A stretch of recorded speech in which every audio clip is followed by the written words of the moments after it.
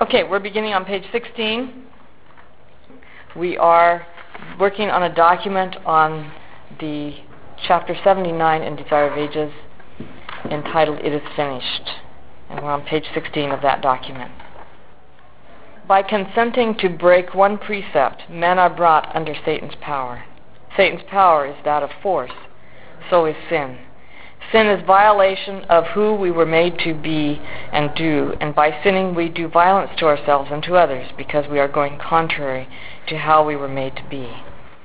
Sin inevitably leads to death, and thus it is completely alien to the ways and character of God.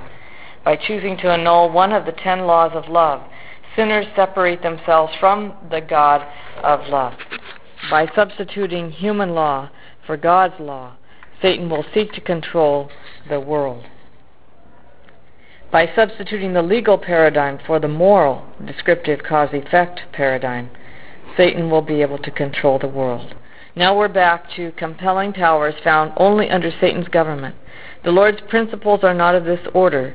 His authority rests upon goodness, mercy, and love, and the presentation of these principles is the means to be used.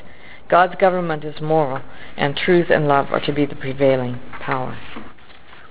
It is not surprising that the commandment Satan attacks is the one portion of the Decalogue that is the most descriptive in nature and forms its core because it contains the divine insignia of God and the Creator of all.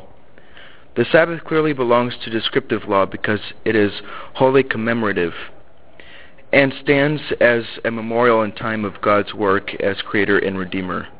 Just as God created the natural world to operate on descriptive laws, so His very nature operates by such law, and natural law is but a limited illustration of God's moral laws. Furthermore, the Sabbath commandment is at its heart a law of freedom and equal rights, something to be extended to all creation. Thus, it is descriptive time hailing these two principles as the foundation of God's system of governance and highlighting the fact that God is not a God of force. Okay, any comments, questions? How did Satan attack the Sabbath commandment? Well, he worked through human beings, is my understanding, to change the day to Sunday, which we're going to come to later on in this, probably next time. Although I'll just give you a preview of that. If you go back far enough to the worship of the sun in Babylonia, the sun is the legal god of justice. So it typifies the legal model. Now, by the time you get to the Roman period, and then, of course, Roman Christian period, the sun is more a typification of kingly power. It has shifted in the Roman religion to be more about kingly power. And so Sol Invictus, this invincible sun, was a superior god. But if you understand that the legal model is predicated on power, I mean, the entire legal system that we have is all about power, enforcing, getting people to do what we think is right without there being any transformation internally. So sometime we probably need to unpack all of the ingredients of the legal model and what lies behind it. By assailing the Sabbath, Satan attempted to entrench humanity in his legal system of governance. He first tried with the chosen people to bind the Sabbath by arbitrary rules that trampled its descriptive nature and turned it into a legalistic burden. When Jesus rested in the tomb over the Sabbath, in commemoration of his triumph for God's vindication at the cross, Satan schemed to further his hatred for the Sabbath and its meaning. By persecuting the Jews, he persuaded early Christians to wish to leave behind any Jewish identification, and thus the Sabbath. Then he turned the Christians toward the day that was historically most tied to the legal system he had invented on the plains of Shinar. The day of the sun, the ancient god of justice and law. On the stela of Hammurabi's laws is a picture of Shamash, the sun god handing to the king the insignia of justice from which he issued his laws. And let me add one thing that might help clarify this. The Roman legal system was elaborate, and anciently, law and kingship went hand in hand, because the king in Babylonia, and I don't know how this worked with the Caesars, but I know in Babylon the king was kind of the last court of review for law, and he also could issue laws as reforms. So we have the laws of Hammurabi and so on. But it seems that law and kingship are anciently tied together. So I haven't been able to study Roman sun worship because you often end up in Mithraism when you do that. And Mithraism was a mystery religion. So we don't know as much probably about it as we do about Babylonia. At the end of time, as the Sabbath is proclaimed more fully, and the knowledge of the Lord covers the earth as the waters cover the sea, the two systems, the legal, Satan's, and the moral, God's, will stand face to face in opposition with unparalleled clarity. Then the Sabbath will be vindicated as the day God set apart as holy to lift human beings out of the economic model that undergirds historically and currently all the legal systems of time.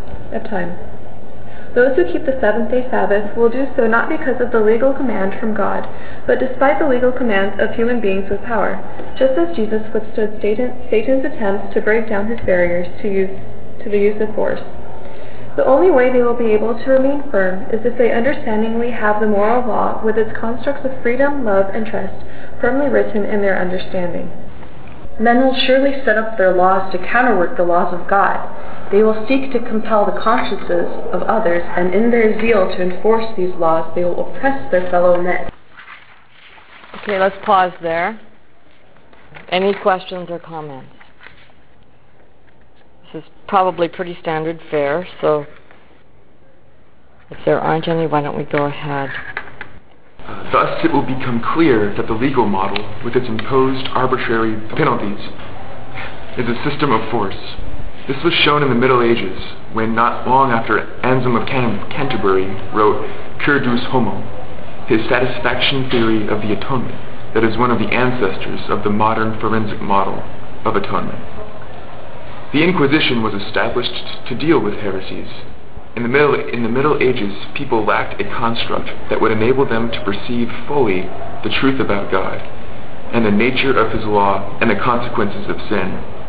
But since the Enlightenment, with the development of science, cause-effect relationships can be better understood as not manipulated or arbitrated by God. At the end of time, then, the Sabbath will become the banner of the picture of God outlined in this chapter. The two systems, legal and moral, will each bear its own fruit. The principles of force, arbitrariness, imposed externalism, and penalty will stand in contrast to the principles of truth and love. Okay. Any questions or comments? I don't know, I think it's interesting that the development of science actually complements our view of theology in this case. Yeah. A lot of people try to separate the two. Mm-hmm. Well, actually, religion gave rise to science. If you study that historically, it's interesting that in the Middle Ages, the Church Fathers believed in natural law. They talked about it a lot, actually, but they didn't believe it in the way that we do now, in the pre-Enlightenment periods. They saw natural law as very much like legal laws, something God arbitrarily imposed and arbitrarily controlled. It was the Enlightenment and the subsequent scientific revolution that brought about that change in understanding. The warfare against God's law, which was begun in heaven, will be continued until the end of time. Every man will be tested. Obedience or disobedience is the question to be decided by the whole world. All will be called to choose between the law of God and the laws of men. Here the dividing line will be drawn. There will be but two classes. Every character will be fully developed, and all will show whether they have chosen the side of loyalty or that of rebellion. Obedience or disobedience is the question to be decided by the whole world. In light of the truth about God, the nature of his governance, what else could be the final test? The truth will be so clear about the kind of obedience God wants and the opposition so fully ripe that the nature of the two government systems will be fully clear. In terms of how we may see it, it will be the issue of obedience to God's freedom-giving, transforming truth and love versus obedience to an arbitrary, man-made system devised by the mastermind of evil. A religion of fear leads to rebellion, while those afraid force themselves to obey. The issue then is performance or compliance versus character development. Every character will be fully developed. This can only take place when the two systems, legal and moral, are fully realized at the end of their development. Any questions or comments? Well, one of the things that continually stands out to me is the full development of both of these so that men can understand when the time finally comes. You know, I have come to believe that we do not emphasize enough the importance of understanding God, understanding why he asks us to do what he does, why he is the way he does, why he does things the way he does. And if you study the concept of understanding in the Bible, it becomes very clear that without understanding there's no healing, there's no sanctification, there's nothing. And so that those who are stuck in this, I don't want to say rut, maybe that's too strong a word, stuck in this paradigm where I've got to force myself to obey until I obey perfectly, and get caught up in some kind of sinless perfectionism where they're constantly trying to overcome this or that sin. They're missing the whole ballpark. And instead of becoming sanctified, they might make some minimal progress, but on the higher levels of love and truth and mercy and justice and all of those things, I mean justice in the sense of fairness, they're usually bereft of those qualities. They don't understand them, and they don't understand why they obey. They're in the construct of a humble servant who doesn't ask what his master is doing and why, but simply obeys without question. So then does that make intellectual pursuit a must? Ellen White actually makes the statement that all who have reasoning powers are to be intellectual Christians. And she talks about practicing, thinking in ways, and I'm having to loosely construe what she says because I'm not remembering the wording, but she talks about educating the mind and honing our ability to think and to do and to reason. She talks about using all the reasoning powers equally in a single day in order that we not lose any of them. So she has quite a bit to say that we've ignored. Then the end will come. God will vindicate his law and deliver his people. Satan and all who have joined him in rebellion will be cut off. Sin and sinners will perish, root and branch, from Malachi 4:1. Satan the root and his followers the branches. The word will be fulfilled to the prince of evil. Because thou hast set thine heart as the heart of God, I will destroy thee, O covering cherub, from the midst of the stones of fire. Thou shalt be a terror, and never shalt thou be any more. Then the wicked shall not be. Yea, thou shalt diligently consider this place, and it shall not be. They shall be as though they had not been. Now Ellen White takes a flying leap over the Second Coming and the Millennium to the very end of the Great Controversy. Her explanation of the death of the wicked will be the clinching point for her attempt to contrast the two sides in the conflict. It is obvious that she is about to clarify fully the issues at stake in her explanation of why Jesus had to die. She starts by using the verb perish to describe the death of the wicked instead of the word destroy. Next, she states, this is not an act of arbitrary power on the part of God. The rejectors of His mercy reap that which they have sown.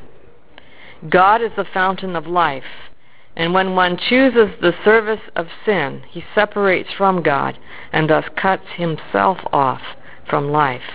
He is alienated from the life of God.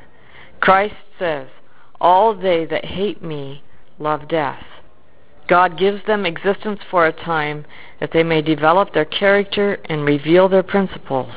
This accomplished, they receive the results of their own choice. By a life of rebellion, Satan and all who unite with him place themselves so out of harmony with God that His very presence is to them a consuming fire. The glory of Him who is love will destroy them. Every word of this paragraph is significant to the issues at hand. They recall the paragraph on page 759, where she describes Satan's government as one of compelling power and God's authority as resting on goodness, mercy, and love. Obviously, God does not compel the wicked to die. This is not an act of arbitrary power on the part of God. That is to say that the final destruction of the wicked is not part of Satan's method of action, but is in harmony with God's principles of goodness, mercy, and love. Okay, any questions, observations, or comments? This is one of the most important statements in this chapter. Without this statement, what she says on page 759 about compelling power being only under Satan's government, the Lord's principles are not of this order, we would not understand that statement fully without this paragraph. Actually, in the end, what we're going to see is the development, the full development and manifestation and outworking of the principles of force in the destruction of the wicked. Because what they do, what happens to them, is all going to be part of that paradigm. And we're going to see its full consequences. It self-destructs. It self-destructs, yes. And we have what I call typological illustrations of that all through history. To me, one of the most important ones is Hitler. The people who tried to kill Hitler all failed. And they tried very hard, and they nearly succeeded, but they all failed. And in the end, it was Hitler who took Hitler's life. And to me, that's a type. Judas is another type of someone who commits suicide when he realizes totally that he was in the wrong way. The perishing of the wicked is not an act of holding on to the wicked against their will.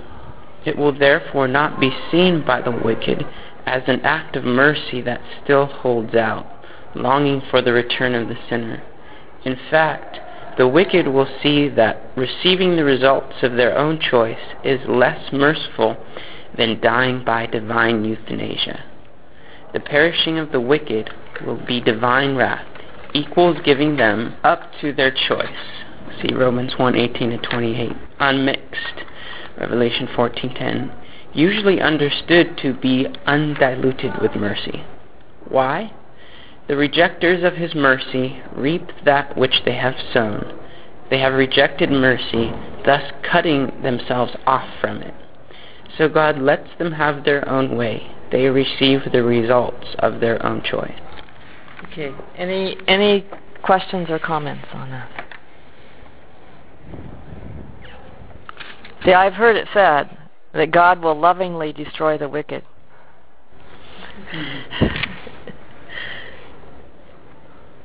That could only mean, in the person who said that God euthanizes the wicked, injects them maybe with lethal injection or something, and puts them to sleep like we do animals. But this is letting cause and effect work itself out. So why don't we go on to the next paragraph? Were God to perform euthanasia and simply lay them to sleep, Satan would demand entrance into heaven because now God is really like him, arbitrary and operating in a legal sphere of imposed penalty. Furthermore, if cause-effect relationships do not play out fully, then the very basis of security, the orderly way in which God runs the universe, is no longer in effect, nor is it valid. God would be abrogated the very foundation principle of his law, and thus destroy the foundations of his throne, justice. This is not arbitrary. Running the universe on anything less than cause-effect relationships is arbitrariness. Furthermore, without the fully unmitigated results of sin, how would the loyal universe ever really know what sin actually does to sinners? It is this, in part, that enables them eternally to loathe sin and to love the God who only seeks to save, not to destroy. Any questions or comments? Okay, Tracy? Ellen White goes on to describe how this works. God is the fountain of life, and when one chooses the service of sin, he separates from God and thus cuts himself off from life. This means that mercy is less cause-effect than justice, because God in mercy has been keeping us alive by suspending cause-effect for many centuries. But mercy is not thereby arbitrary, because within moral cause-effect relationships, people who are deceived and can be undeceived are to be given time to see the light. Page 762. God gives them existence for a time that they may develop their character and reveal their principles. Each person in their life will reveal either the principles of force or the principles of truth and love. This accomplished, they receive their own choice. Page 764. The word results says it all. It is a word that most naturally fits cause-effect relationships. Sin is whatever is contrary to the principles of truth, goodness, mercy, and love. Love is life, and anti-love is death.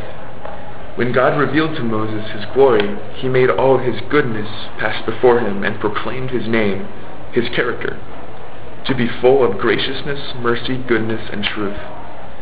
Yes, he will by no means clear the guilty, but will allow them the consequences of their choice. Yet Moses could not see God's face and live. In ancient Near Eastern perception, seeing someone face to face was equivalent to seeing their favor or mercy. Moses could only endure seeing God's backside, his turning away, his wrath. Because sinners reject God's mercy, seeing God's merciful face results in death. By a life of rebellion, Satan and all who unite with him place themselves so out of harmony with God that his very presence is to them a consuming fire. The glory of him who is love will destroy them. Note that Ellen White puts love and glory together as a whole. Clearly, she is speaking in terms of cause and effect. The variable in the formula is human, not divine. Sin is a problem with us, not with God. Sin itself is lethal, not God. We are the ones who leave him, who cut ourselves off from him, who place ourselves out of harmony with his glory. We are the ones who are hostile and afraid of him. Yes, God hates sin, because sin destroys those whom he loves, because sin is alien to love, and thus to his character. Okay, any questions or comments? Can you explain a little more of how God's character, as mutually exclusive from sin and hate, makes God's character more deadly? I'm not sure if I quite understand that yet. I don't understand all the physics in it, and I don't think anybody does. We tend to separate the physical realm from the spiritual realm and the emotional realm a lot. And consequently, we can't really fully understand and grapple with this language because we don't have the constructs, I think, to really fully understand it. So I think we understand it more metaphorically than we do literally, if I may say that. But let me go back to when God made his glory manifest to Moses. You remember, Moses could only see the backside of God. He could not see his face. And God's face, in the ancient Near Eastern understanding, if a king refused to look at a subject, he turned his face away, That was death to that subject. They would take him out and execute him, or banish him, or whatever. If you remember, Absalom killed Ammon for raping his sister Tamar. King David would not see Absalom's face. He banished him. And only when he was pled with and kind of softened a bit with time would he allow Absalom to come back and see his face. So seeing his face was seeing his favor. And you have to look at this through the ancient Near Eastern eyes in order to understand what God is really conveying. He's saying, my face, my mercy, my favor, my grace is so life-giving that if you reject it, you're destroyed. I mean, you can't live seeing my face. And so turning away from people and actually leaving them, which is his wrath, is in a sense merciful because they're not getting the full manifestation of God's face. But this poses a whole lot of conundrums for me, and I haven't worked them all out. There's another article in Signs of the Times, April 14, 1898, where she talks about the fire that consumes. And she attributes it not to God's glory there. She attributes it to the emotional agony of the wicked, who, I think when they see God's glory, they realize his love, but because they're so hardened against it, they cannot exist in it, and it brings out all their rebellion and all their hardness, and they self-destruct. That's kind of where I've put the pieces together, and it's not a perfect fit, but it's the closest I can come at this point. I'll tell you a story. It's a very painful story that happened with a student here at PUC. And I'm being careful, and I don't want this to get back to this student. This was many years ago. The student had a very difficult childhood because one of his parents left and would not communicate with the child anymore. So there was a lot of pain. I was beginning to develop more fully an experiential approach to the love of God and teach that in my classes. And so one morning I was dealing with the fall of Adam and Eve, and I dealt with it purely in experiential terms. What was going on psychologically, what was happening to their minds as they interchanged with the serpent, and so on. And this student was in the class. Afterwards, he came to my office and he wanted to talk, and he said, I understand fully what you were saying this morning because I'm experiencing the same thing with my girlfriend. And he began to outline what it was he was experiencing. And somehow our conversation wended its way around until we got to talking about the love of God, and he said, I know I should just let God love me, but he said, I can't. There was so much pain, and he was so locked into that pain that he had hardened himself. And I think this is what happens to us when we're hurt by life, by people. We tend to harden ourselves to try to cope with that pain. We can't afford to be tender-hearted when people are abusing us. And so we tend to get tough with life, tough with ourselves, and consequently we tend to harden the heart. And that's why you remember Jesus talked about how the Israelites, the reason God gave them laws for divorce or allowed them to divorce was because of the stiffness of their necks and the hardness of their hearts. It is resisting love. It's failing to realize that God can love you through something and trying to deal with it yourself and harden yourself so that sticks and stones may break my bones, but words will never hurt me. That kind of reaction, it's doing that places us out of harmony with love. And so this student ultimately refused to move. And what happened next was he left PUC, went to a mission college, became a pastor and became very conservative. And I remember that moment so clearly because I was hurting for him and longing for him to be willing to admit his woundedness. Because that's why Jesus says, "Blessed are the poor in spirit, theirs is the kingdom of God."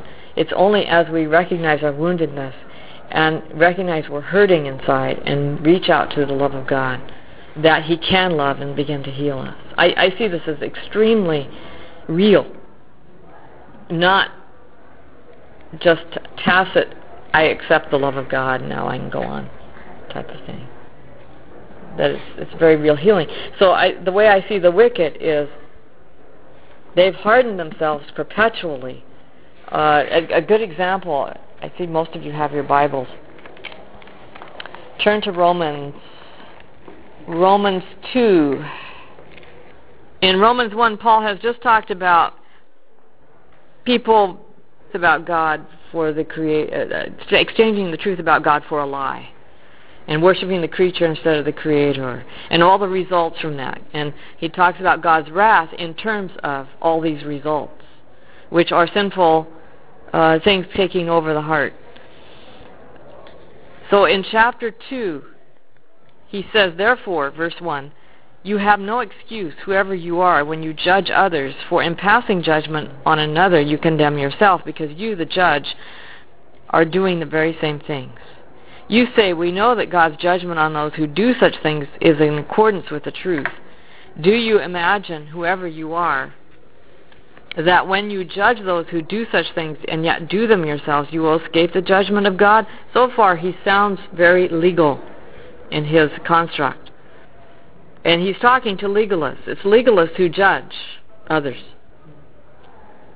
Verse 4, "Or do you despise the riches of his kindness and forbearance and patience?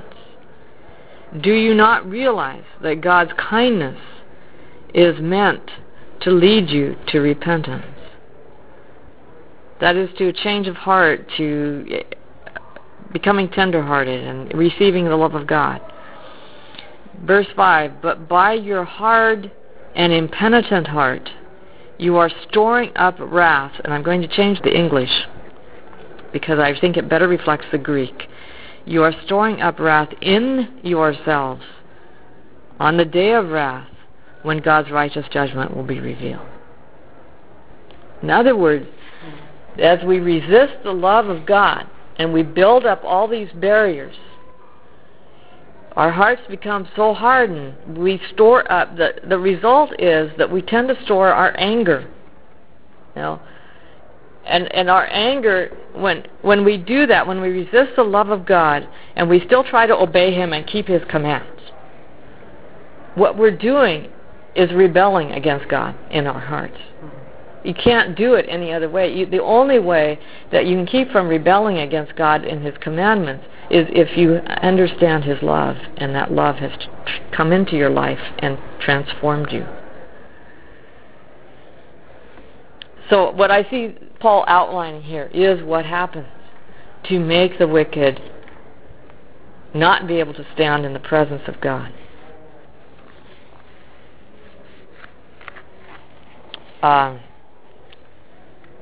Trying to think if there's another way I can say this to make it clearer.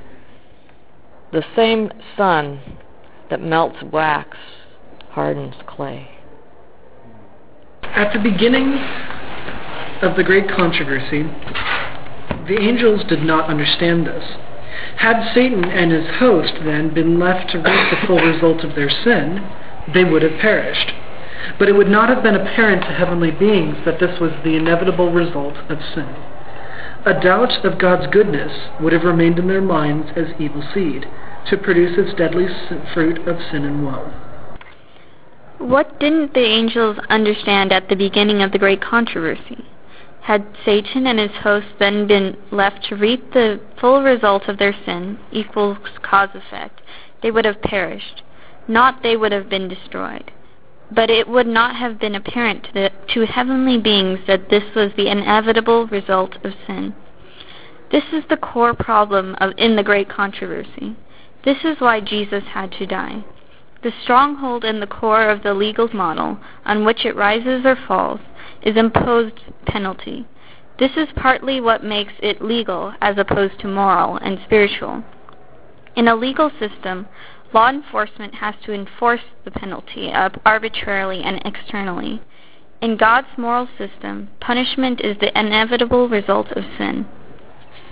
To put her statement in other words, had God chosen to let Satan and his followers suffer the inevitable results of their rebellion immediately, they would have suffered the final death then and there.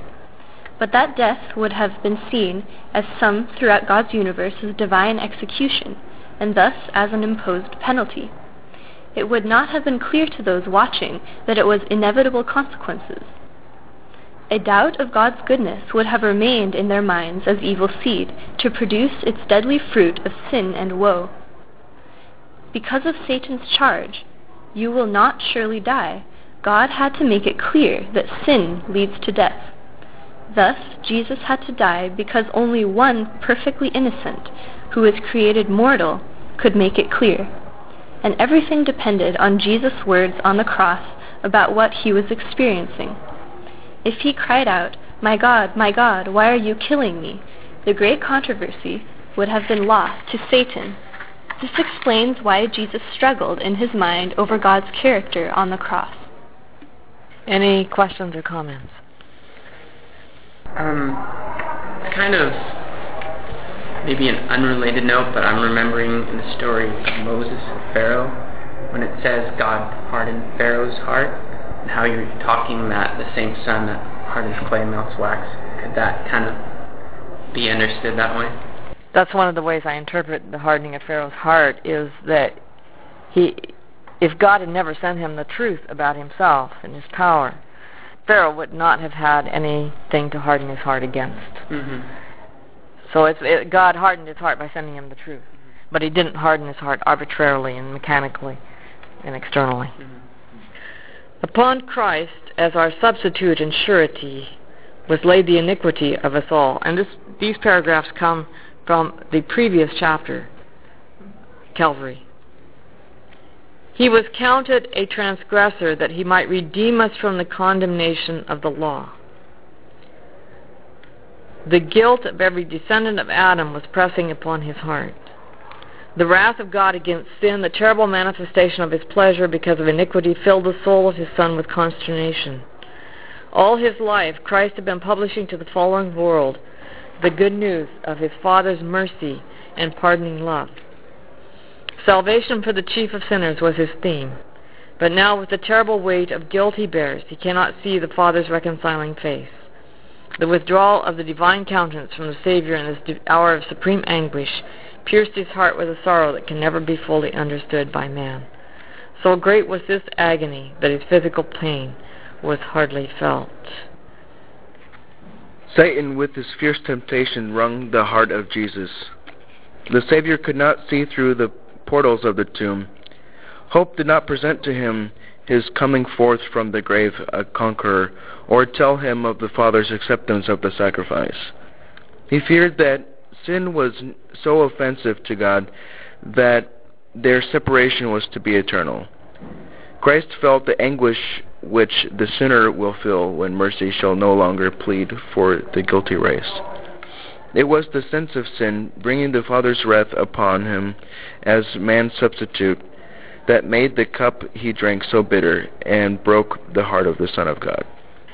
Jesus' substitution was necessary to reveal the truth about the nature of sin and its results. It was penal substitution only in this moral sense, not in the legal sense.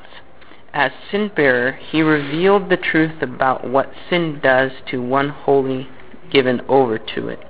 He felt sin's weight, its guilt, and the wrath of God, which was the withdrawal of the divine countenance and the hiding of his Father's face. Everyone's guilt was pressing on him, the natural consequences of the full experience of sin. Satan used the opportunity to tempt Jesus to believe that God's wrath against sin was so terrible that Jesus would never see his reconciling face again. Jesus experienced the absence of love, all of the attributes of Satan. In this case, he must have had a strong sense of Satan's portrayal of God, divine arbitrariness, force, malignancy, cruelty, anger, fury, condemnation, and compelling power. In the absence of his Father's presence of love, he no doubt was tempted to believe that his administration was like Satan's. Okay, any comments or questions? I've been struggling with my God, why have you forsaken me for as long as I can remember. I don't know, maybe you can help me understand that a little bit better. Well, the hiding of the Father's countenance is really what Jesus was feeling. And so he was expressing his feeling of being abandoned by his Father. Why have you forsaken me? It's a cry that I think all of us at some point in our lives utter in some way. And what the significance of that cry to me is that he didn't say, my God, why are you killing me? So he was expressing what he was actually experiencing, which was God not being there. And this was superimposed on Jesus in a sense, not arbitrarily, but as an example of what will happen with the wicked when God lets them go. The wicked cut themselves off from God. But Jesus had always been one with his Father. He never had sinned. He had never lost to Satan's power of force. So there was no way Jesus could cut himself off from his Father. Jesus is not in the same ballpark then as the wicked. So in order to demonstrate the truthfulness of what would happen to the wicked, God withdrew his countenance. That is, he, as it were, put a veil between so that Jesus could not sense that he was there. Does that answer your question? For the most part, the part that it's really the most tricky for me is if Jesus understands all, why would he have to ask? I think that something's happened at the cross that is enormous and very hard to wrap our minds around, and that is, I think of Ellen White's statement that never in the history of the universe was there such an asundering of the divine powers. That is separation of God from God. And that's almost like splitting the atom in terms of emotional impact. And I think we can't grasp fully. We're very human and we're very sinful, and we can't grasp fully what the significance of that is. But I think that's asundering, that this is something very real, that it was as if God and his Son were for the only time in history separated from each other. And that's separating life from love and love from life and life from life, love from love. It's horrific. Mm-hmm. I don't think we can grapple with it completely. Yeah. So the sense in which Jesus was our substitution was just in the sense that he experienced what we should have experienced, but it wouldn't have been clear if we experienced it. Yeah, it's not legal substitution. It's real substitution where he does for us so that we can see. It's demonstration. It's all about demonstration of the truth about the nature and consequences of sin. I think this is a good stopping place. So we'll pick up with this next time. Next time I'll bring you fresh copies. So you can bring your old ones if you want, but otherwise we don't need to. Okay. Yes, next time will be our last time. We will definitely get done. So when did you write this commentary? I wrote it, the date's at the very end. Let's see, I wrote it July 25, 2009. Mm-hmm. And actually I wrote it before that. What happened is, this was a chapter in Desire of Ages that I had always struggled with certain parts of it. Mm-hmm. Particularly because I struggled with how to understand them. do I understand them in a legal framework, or do I understand them in a cause-effect framework? And because of the terminology and just simply they presented concepts I couldn't fully grasp. And so I sat down and I decided for my devotions in the morning that I was going to go only as fast as I could go and understand each paragraph, go paragraph by paragraph. So I started taking notes, and those notes became this commentary. Okay, let's have prayer. Father in heaven, we thank you for the death of Jesus and for what it means to understand that you never use force, that your government is built upon the principles of love, and love always lets people be free. And we ask that we may more fully understand this as we conclude next week, and as we pause to look over this document, pray that you will give us special wisdom to more clearly understand this, and so that we can present it to others. We thank you in Jesus' name. Amen.